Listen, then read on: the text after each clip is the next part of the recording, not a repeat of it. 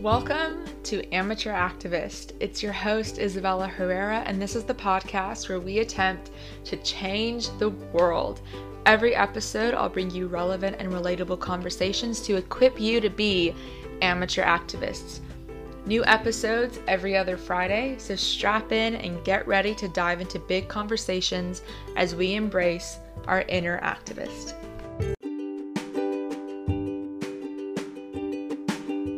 Hello, amateur activists, and welcome back to the podcast. I am your host, Isabella Herrera, and I am so excited for this week's episode.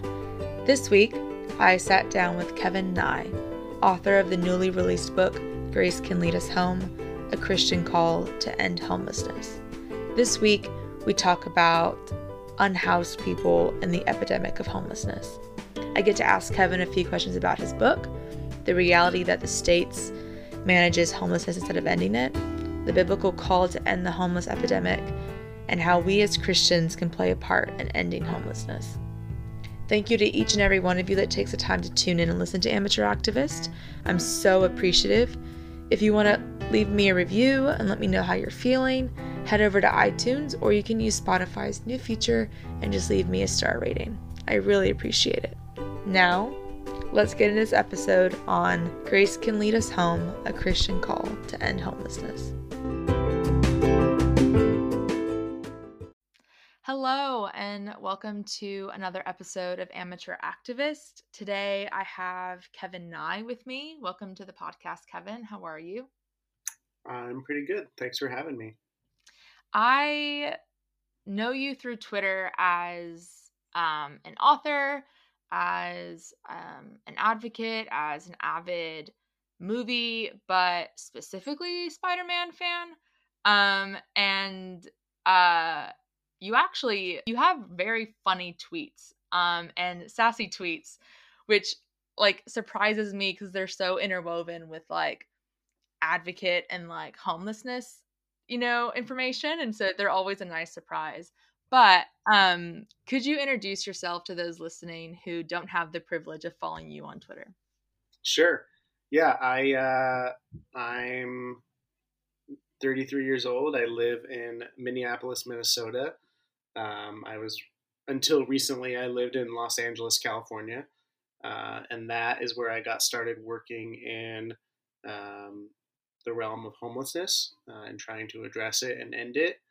I carried that work with me to Minneapolis, but around the time of COVID, well, right before COVID started, I decided that I wanted to write a book specifically aimed at people of faith to try to bring parts of myself together. You know, I grew up in the church and I studied for ministry and did basically everything except get ordained, and ended up pivoting to homeless services. So writing this book was sort of like bringing my whole self together, and writing kind of back to my community all the things that I've been learning about, what causes homelessness, what prevents it, and what can end it.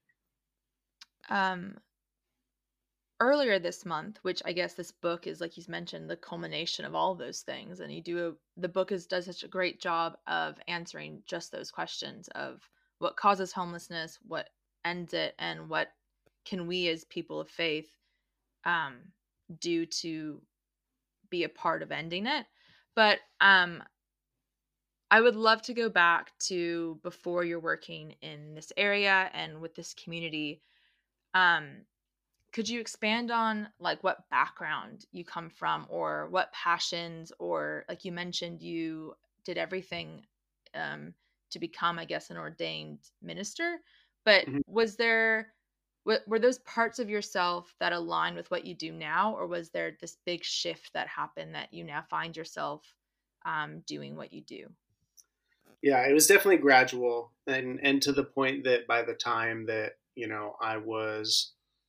um, I was stepping away from the ordination process, I was already working in this field, and it just felt like a natural next chapter. So yeah, I was in the process of ordination in the Church of the Nazarene, And yeah, eventually I got to a point with them, and I'd already started working in homeless services because I just wasn't seeing myself in kind of a traditional ministry role. I had hopes for that, and I could imagine one, but um, just kind of it wasn't happening for a lot of reasons. And then I just got to a place with the denomination where they were starting to have really tough questions about some controversial topics. I always think it's helpful to name that this was all happening in 2016, which is the year Trump got elected, and that year just kind of held for so much American Christian culture, like everyone kind of choosing their side and Mm. like putting up defenses and sort of like litmus testing one another on who was in and who was out. Um, and and yeah, essentially it was kind of decided that I wasn't in. Um, Mm. and so that made it really easy for me to. Well, I shouldn't say it made it easy. It was actually one of the hardest things in my entire life. But I was already working in homelessness, and I'm fortunate that I wasn't dependent on the denomination for like my salary or my job or anything like that. And so in some ways it was very natural to just lean into the thing I was already doing that was giving me life and fulfillment and um, in both a career sense but also in a spiritual theological sense. Right. So I'm American for listeners that don't know or haven't picked that up by now, but I'm living in Australia. And so I also have listeners that are Australian, and their only perception of um I guess American homelessness is through media or through like film or news. And so could you paint a bit of a picture, provide a bit of context when it comes to understanding um, the homelessness that you kind of talk about in your book, especially specifically in Los Angeles, which is also where I come from originally? Yeah. Yeah, I mean, homelessness is. God, I'm trying to think of what a interesting way it would be to only learn about it through, through media coverage. Because in some ways, like the media, and we know this about media in general, they fixate on extreme cases and outliers.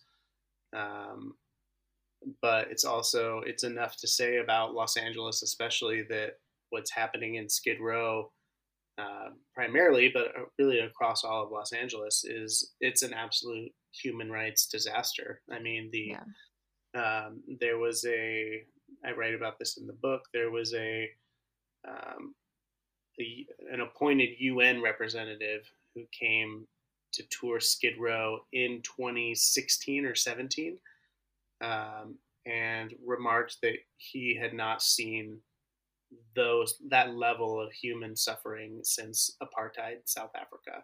Yeah. Um, and that I think is something that when you live there, you sort of grow numb to in a way that you almost have an advantage being on the outside looking in and going, "What is going on here? Yeah. How are we letting this happen?" Um, but yeah, I mean, homelessness really, especially in Los Angeles, but across, especially coastal cities in America, is directly connected to the rising cost of housing and the stagnant wages and stagnant income that folks have been experiencing for a long time. Where housing is more expensive, homelessness goes up. Where housing is more affordable, homelessness goes down. Yeah.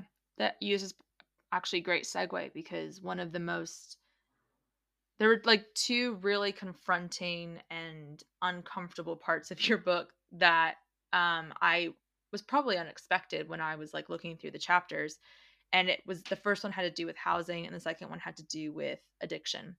And with the housing chapter, it was one of those things that I didn't realize I guess the extent of my bias or the stereotypes I had regarding the unhoused community and, their lack of access to housing.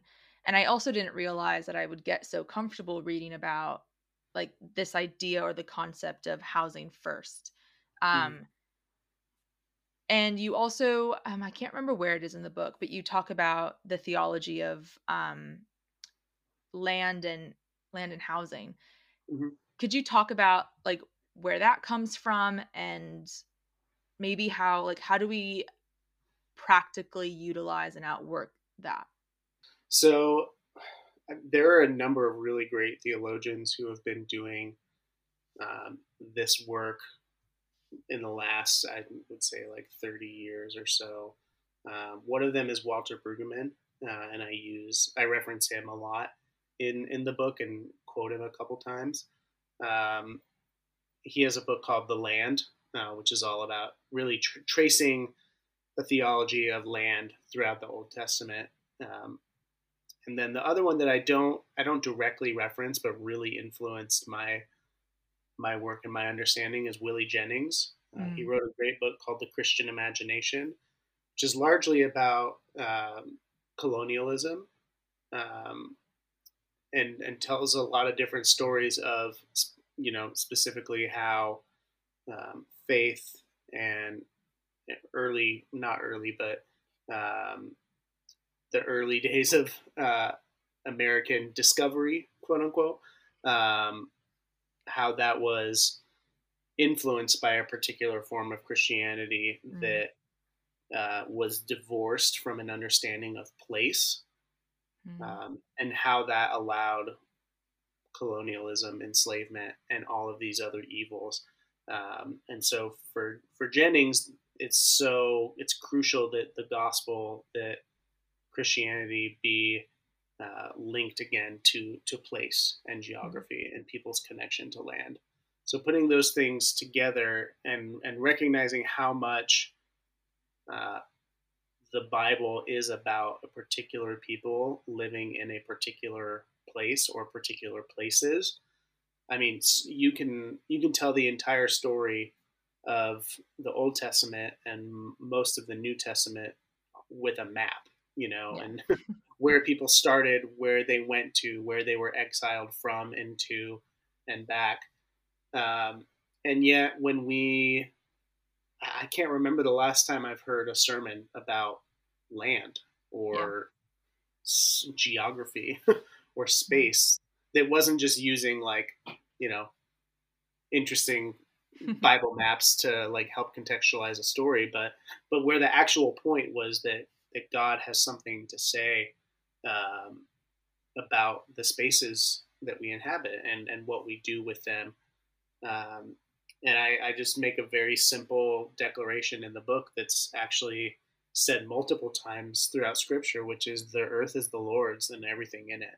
Mm, And that's such an important declaration, especially against our our cultures today that uh, really claim land and claim ownership over land, over space, in a way to extract wealth and profit from it, regardless of the outcome. And it's gotten to the point where it's such a part of our understanding and our like economy that we don't even second guess it. Like yeah.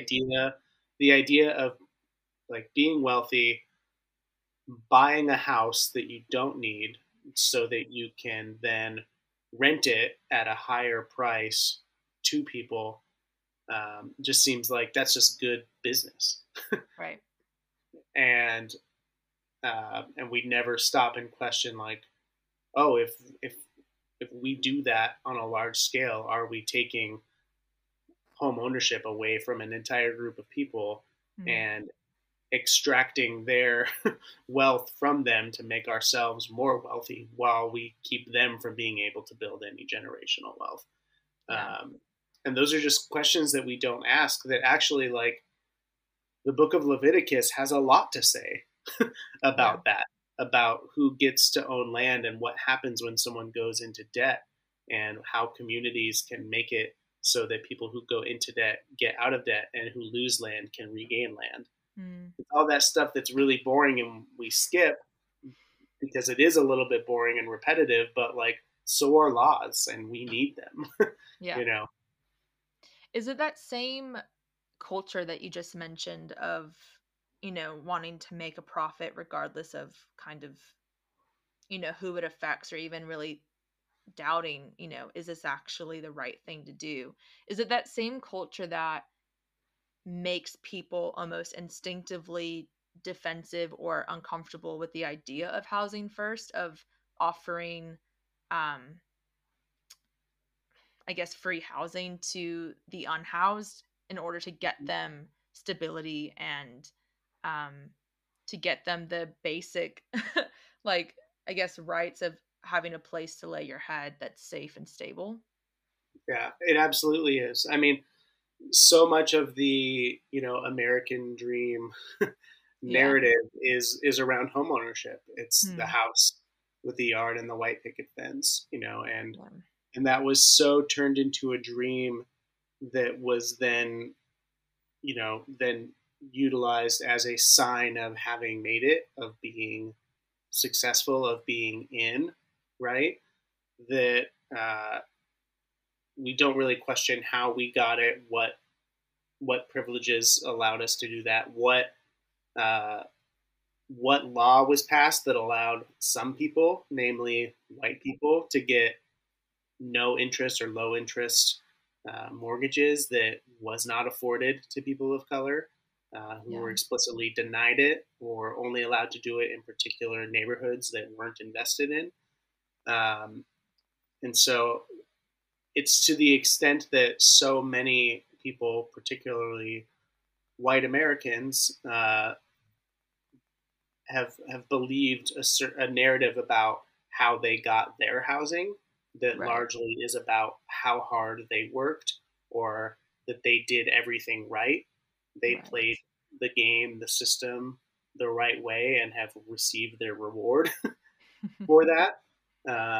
And so then the idea of somebody in their eyes doing it wrong or being unsuccessful and still getting that, um, yeah, it makes it cuts at that myth and what we've believed kind of about ourselves. Yeah, 100%. And it's something that, until you are like explicitly confronted with it, like in the book, at least for me, it was like, oh, I didn't even realize that I had these, like, this, stuff that I was carrying, that I would feel so uncomfortable with just the concept of it. Um, and it wasn't until then that I was like, okay, let's sit back and think about why you actually feel this way. And is it even grounded? And the answer was no. um, One of the key reminders that I found throughout the book was this reminder of, regardless of someone's housing status, that they are still human and that they deserve, um, rights just like every other human. And, um, that some of our language regarding the unhoused community is in fact humanizing, or can be dehumanizing. And so in the beginning of your book, you talk about your reasons why you use specific, um, terms and phrases. And could you just briefly explain why you use those phrases here on the podcast? Sure. And I always started off by saying that this is what I use and why I use it. And I'm not a person that polices what other people use. And that's largely because the people who are the most, I would say, inconsistent or flippant and don't care so much about the language that's used are the people that we're talking about, people Yeah. experiencing homelessness. But I also think that language shapes who we are as the speakers. Mm. And so that's why I choose to use the language I do. So I either use the phrase people experiencing homelessness as opposed to homeless people.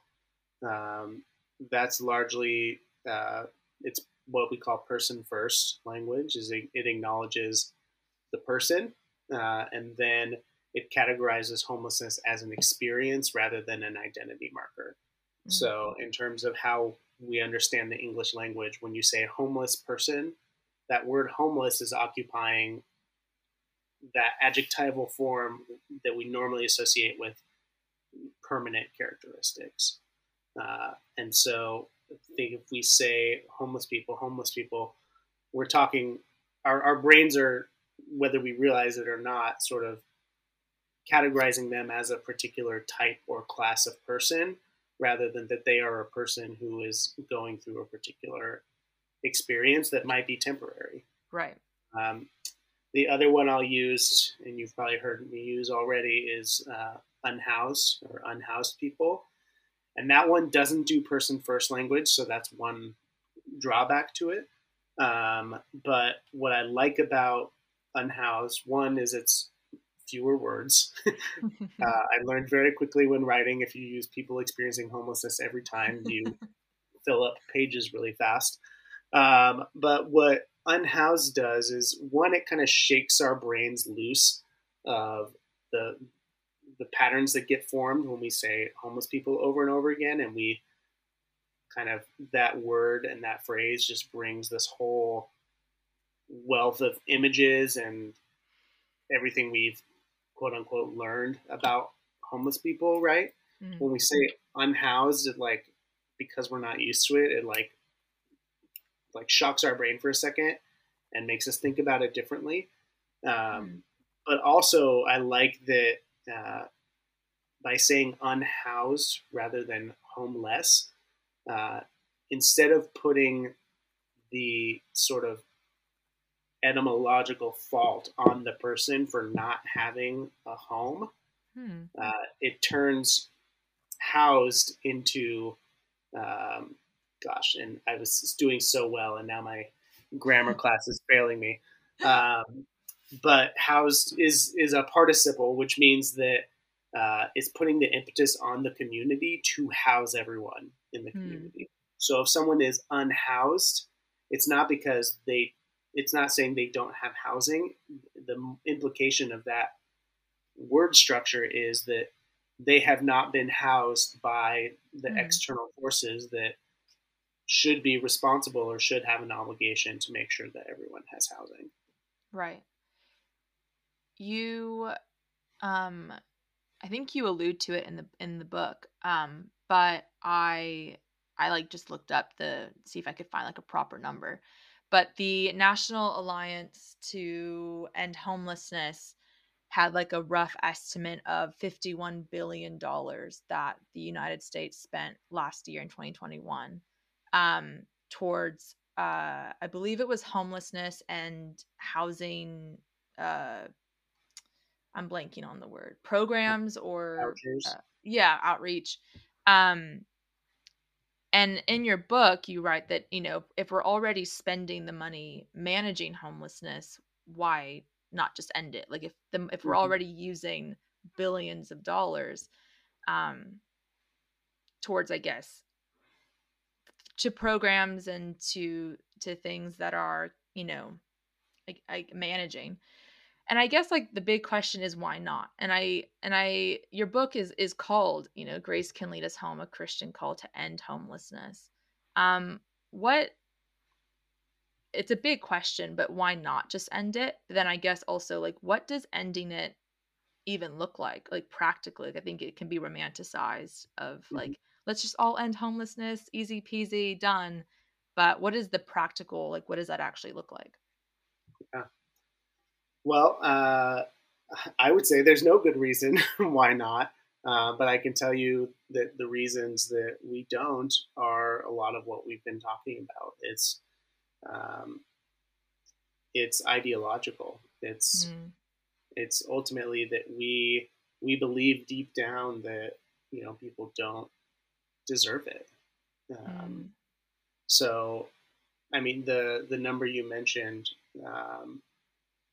probably doesn't even scratch the surface for what we actually spend, because those numbers are probably what we spend on housing vouchers, on street outreach, on permanent supportive housing, shelters. Um, but the numbers that we often don't talk about are the amount of money that we spend hospitalizing people who are Yeah. experiencing homelessness because they don't have health care. So when they get sick, when they get injured, when they go to the hospital, we just foot that bill. Right. When they get arrested, incarcerated, that's expensive. And and I'm talking about arrests and incarceration and just the general policing that takes place, not for like actual crimes like Right. assault and theft, but the crimes that we make up crimes that are just related to homelessness, like Yeah. loitering, like having a tent out on the sidewalk, like having a shopping cart. The amount of Yeah. money we spend on courts, on police, on jail, on Mm. prison for stuff like that. That again, add all that money together, and now Yeah. we're talking about a ton of money that could just be used to house people. And Right. so when we talk about ending homelessness, I mean, I think, and I mentioned this in the book, that ending homelessness doesn't mean that we also have dealt completely with mental illness, that we've dealt completely with substance use and addiction, that we've dealt completely with poverty, even. Right. But rather, what it means is that we've decided that no one should have to experience any of those things while living outside on the streets. Right. Um, we house everybody, and then we work on those things. Right. And so, if we had one, the will to do it, and two, the housing to do it, the dedicated, accessible, low barrier housing to actually do that, then what ending homelessness would be what we call net zero, Mm. which is not that never over the course of a year does anybody sleep outside ever, ever. It means that homelessness, when it does happen, it's one, it's rare, Mm. two, it's brief, and three, it's non-reoccurring. So Mm. we don't see homelessness very often. When we do, we have the infrastructure to immediately surround that person with housing and then care and support. And that care and support is so good that they don't fall back. Right. You just briefly mentioned, that if we deal with housing first, then we can actually put, I guess, time and energy and resources into then helping with mental health and or mental illness and addiction.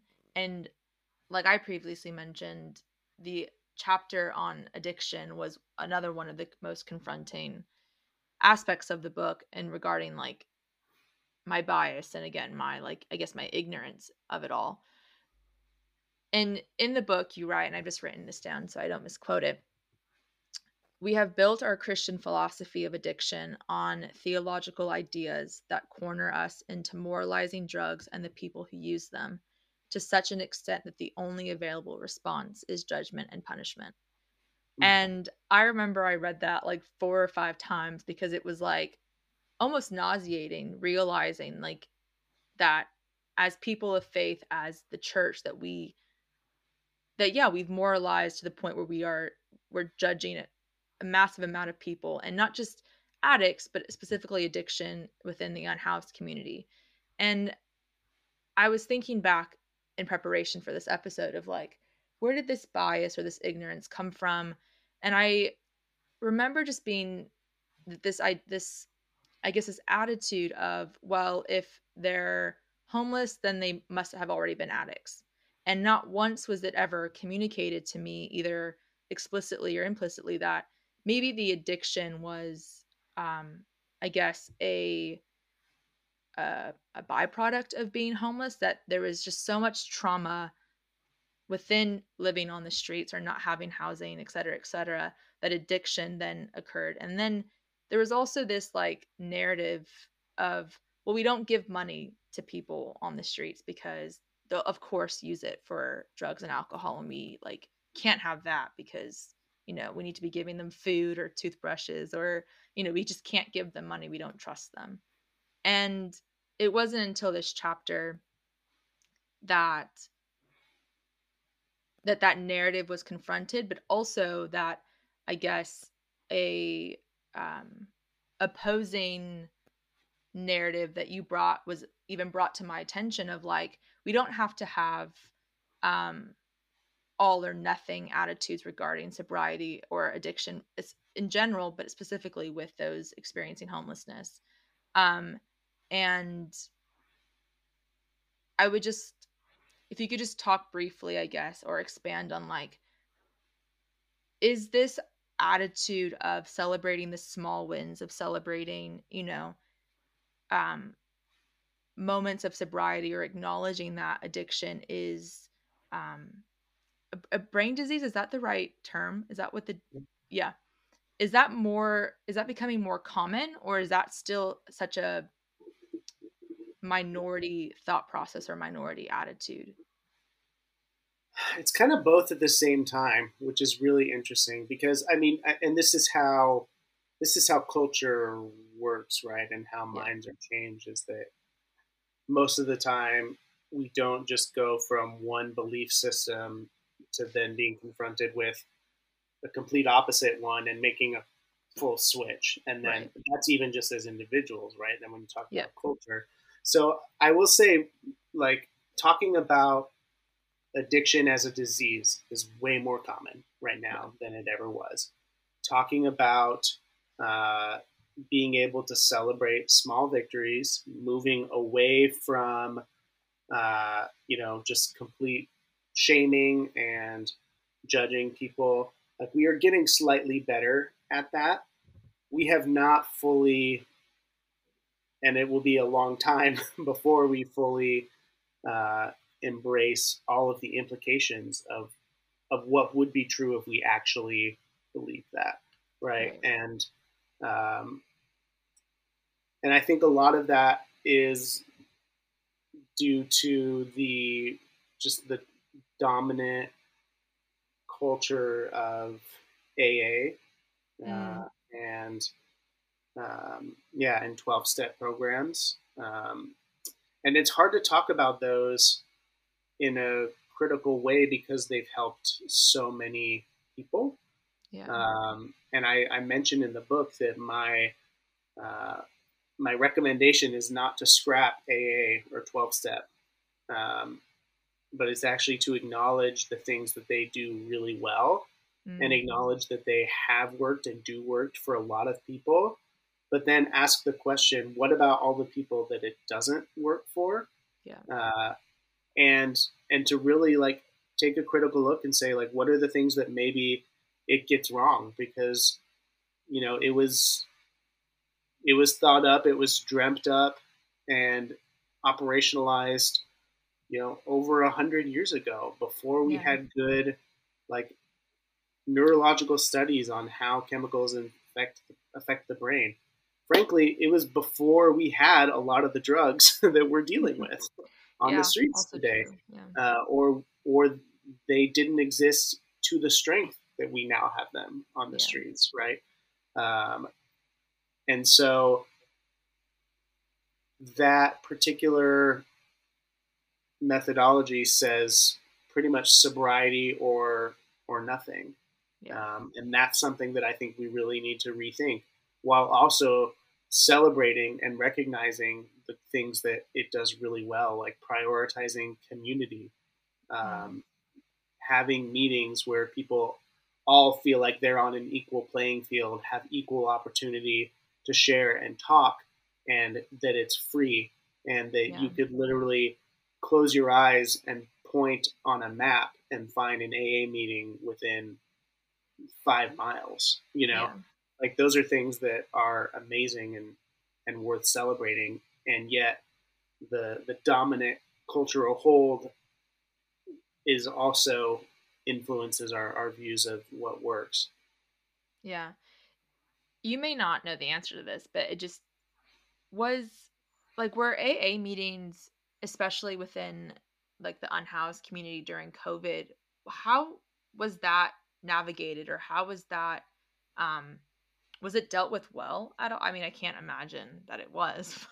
No, and I don't blame anyone Yeah. for it. Like, and that's the thing. Like, so many services for people Yeah. experiencing homelessness stopped for COVID because so many of them are run by volunteers and run in churches and run in communal settings, right? Mm. And so people that didn't have access to technology, a lot of great AA happened on Zoom, I'm sure, but it wasn't widely attended by people experiencing homelessness, right? Right. So, um, and that's something that I think I write about in the conclusion of the book as one of the lessons I took from COVID is I had already abandoned this myth that we hear a lot in the US that, oh, the government shouldn't be doing that. The church should be the one doing it. Well, COVID blew that myth out the door for me Yeah. because the only services that stayed around were the ones that were funded by the government, right? And all the churches, rightfully so, had to, figure out how to keep themselves safe, Mm. and so much stuff went away. But what are we meant to be looking for systemically in order to change things? Like what, or what laws are we meant to be like, that doesn't seem like that's actually helpful. Um, Mm-hmm. what do we advocate for in regards to, I guess, the big goal, ending homelessness, but I guess the smaller goal of actually keeping the unhoused community as like our priority and not Yeah. our like personal comfort. Right. Yeah, so I mean, systemically, we need affordable housing. We need a Yeah. lot of it. We need every type of it. We need low income housing. We need permanent supportive housing. We need, tax credit housing, like everything. We and I'm not an expert in how a housing policy works on a macro level. So I don't go out of my way in my book to advocate for specific policies like rent Right. control. Although I would vote for rent control today if it were on the ballot. And something I say in the book, in the voting guide that I wrote for just this reason, Hmm. uh, is that we need to be willing to try some things that we haven't tried and even get some things wrong because what we're currently doing is not working and Yeah. it's failing so catastrophically that I'm willing to be wrong on something like rent control or something like raising the minimum wage Yeah. because we have to try things um, to get us out of where we're in. Um, and then I would say on sort of the micro level of how do we make sure that we're keeping unhoused communities safe while we work toward those long-term things. Uh, we need to stop sweeps, which Yeah. are when police and sanitation show up and throw everybody's things away and make people move along. We have to stop that. It slows down case management. It destroys hope. It destroys dignity.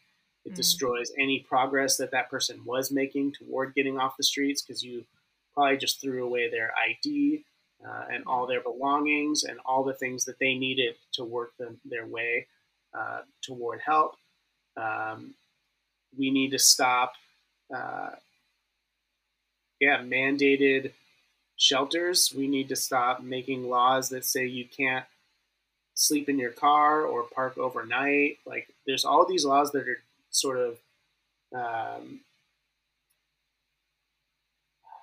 disguised as public safety Mm. or uh, cleaning up the city, cleanliness, and they're all just buzzwords for Yeah.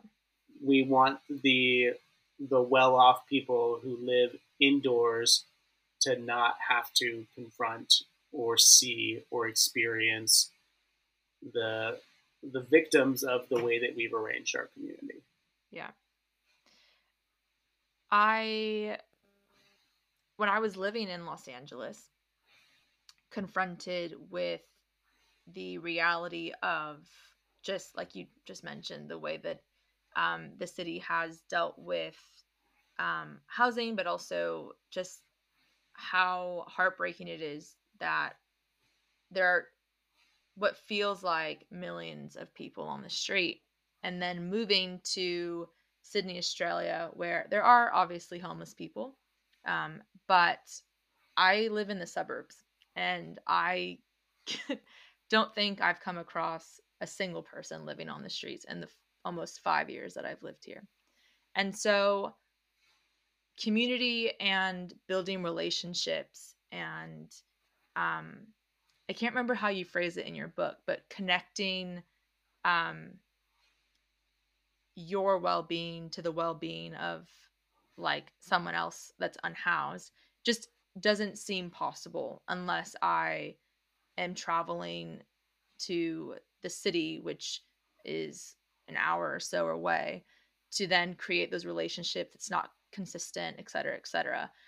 What can people like me who are just who seem very disconnected from the unhoused community do to still be community and still have relationship with people? Yeah. Yeah, I mean, I think one, just recognizing that the way that cities like that are arranged geographically is on purpose, right? Yep. Like, I don't know as much about this in Sydney as I do in the U.S., but I'm sure it's a very similar, uh, very similar story that these suburbs were largely built to for certain people to get away from certain other people, Mm, and that there are official and unofficial systems in place that keep it that way yep. and keep wealth in certain areas and keep it away from other areas. Mm, So, and I don't expect any one person like yourself to undo all of those systems, right? Like it yeah. is not your job, Isabella, to uh, completely change the entire map of Sydney, Australia, and Yeah.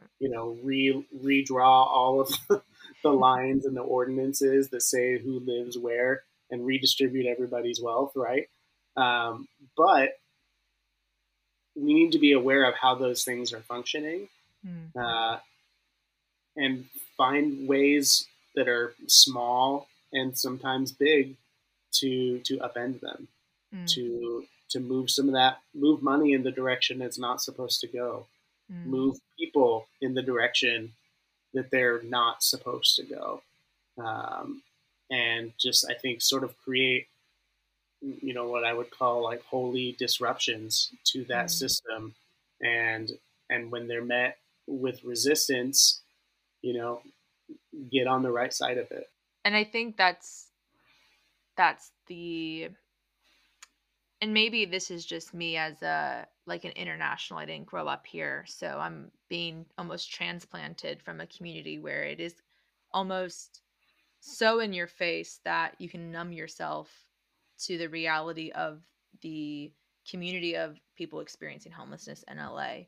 Um, and then to move here and have it be like, is this the norm? Like, is this just, have lived my life for 4.5 years in a very comfortable suburban part of Sydney.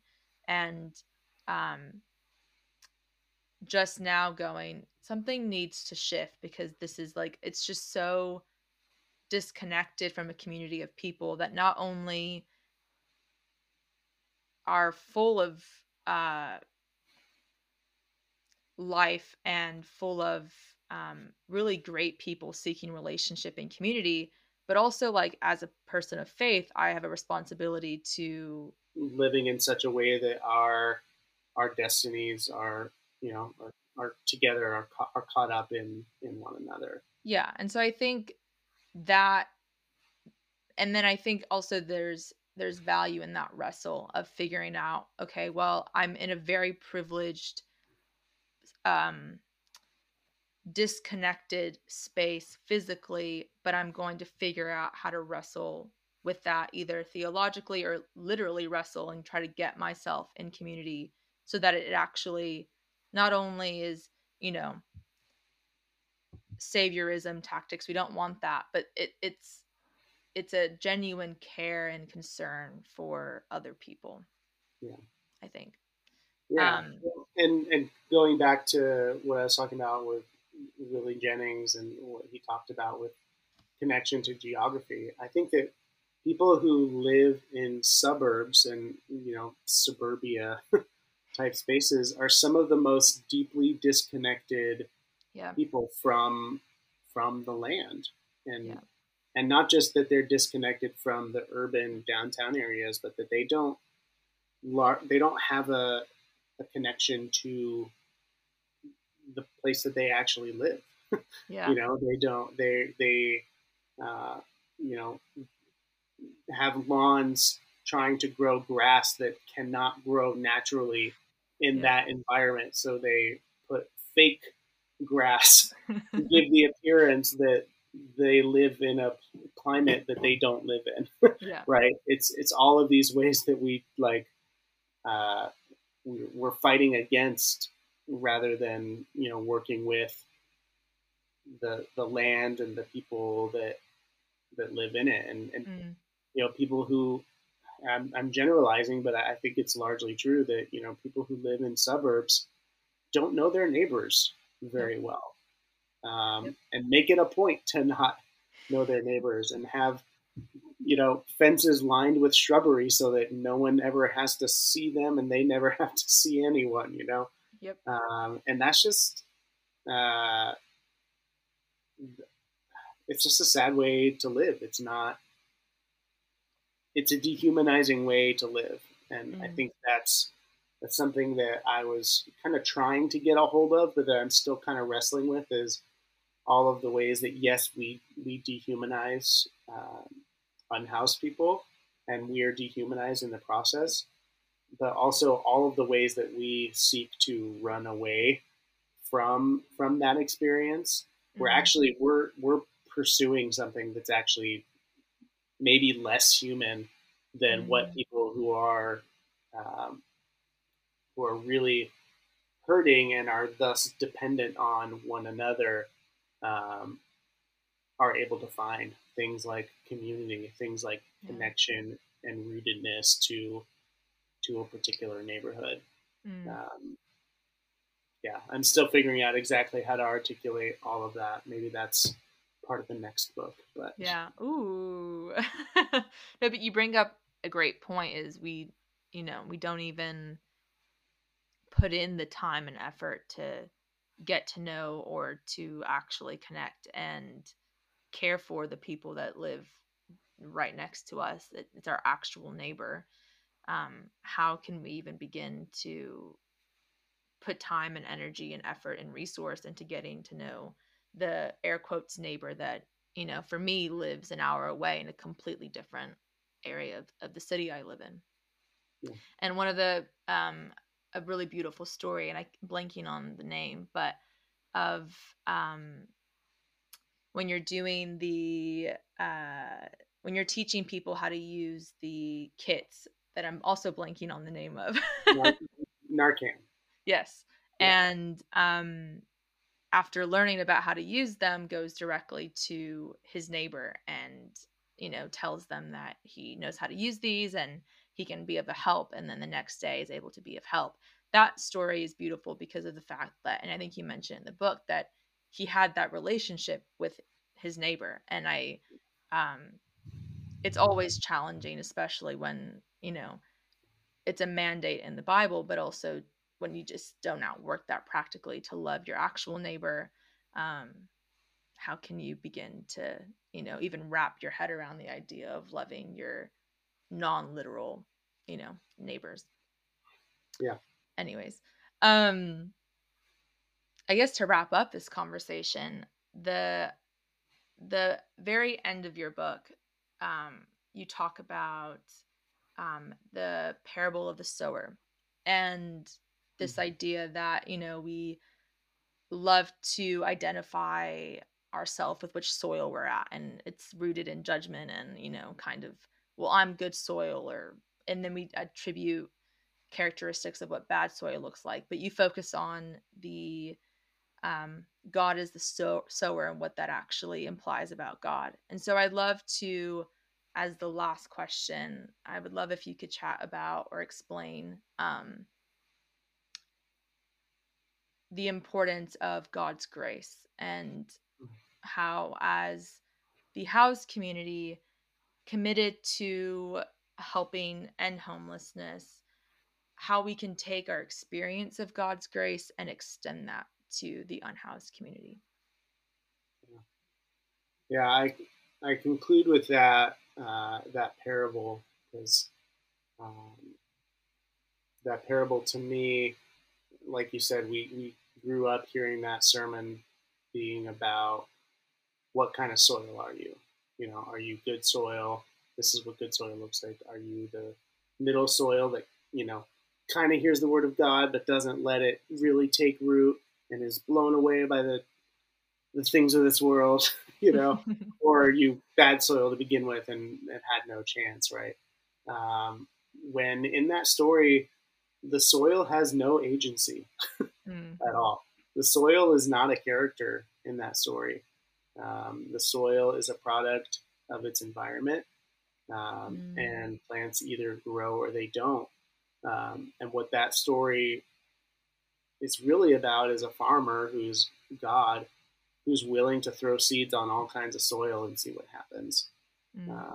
And that to me, it's a much better sermon. It's a much better story. And it's consistent with the story of Scripture all around, is that, we confess a God who doesn't see particular types of soil and say, I'm not going to bother. That recognizes and hopes and dreams, that however we might assess people, that we can still offer them kindness, grace, gifts, housing, opportunity, money, all these tangible and intangible things, and hope and pray that the good things come of it. And I'd even go a step further to say, and I think I talk about this in the addiction chapter, and it's this idea, and in the housing chapter, that actually the giving of good things like housing, like opportunity, like non-judgment and acceptance actually is transformative. And again, that's what we've always believed about God, right? That God, Jesus, however we conceive of theologically, offers us something that's so good that receiving it transforms everything about who we are and how we see the world. And that is true about everything. Thank you, Kevin, for taking the time out of your day and your week to sit down with me and chat about your new book, which is out on, I believe, I'm going to say everything, but I believe on everything. Amazon, Barnes and Noble. For those of us in Australia, Amazon Australia, Booktopia, and I believe Book Depository. Go get it, because it's a phenomenal book, and I am just waiting for mine to arrive. But thank you, Kevin. It's been an absolute pleasure to have you on. Absolutely. And for the rest of you, I will see you next week with a brand new episode. Thank you guys for listening. Thank you so much for listening. I hope you enjoyed it. I hope this episode was relevant and relatable, and that there was something in here that you can take into the everyday part of your life that can help impact an aspect of your world, and you can be your own version of an amateur activist. See you next time.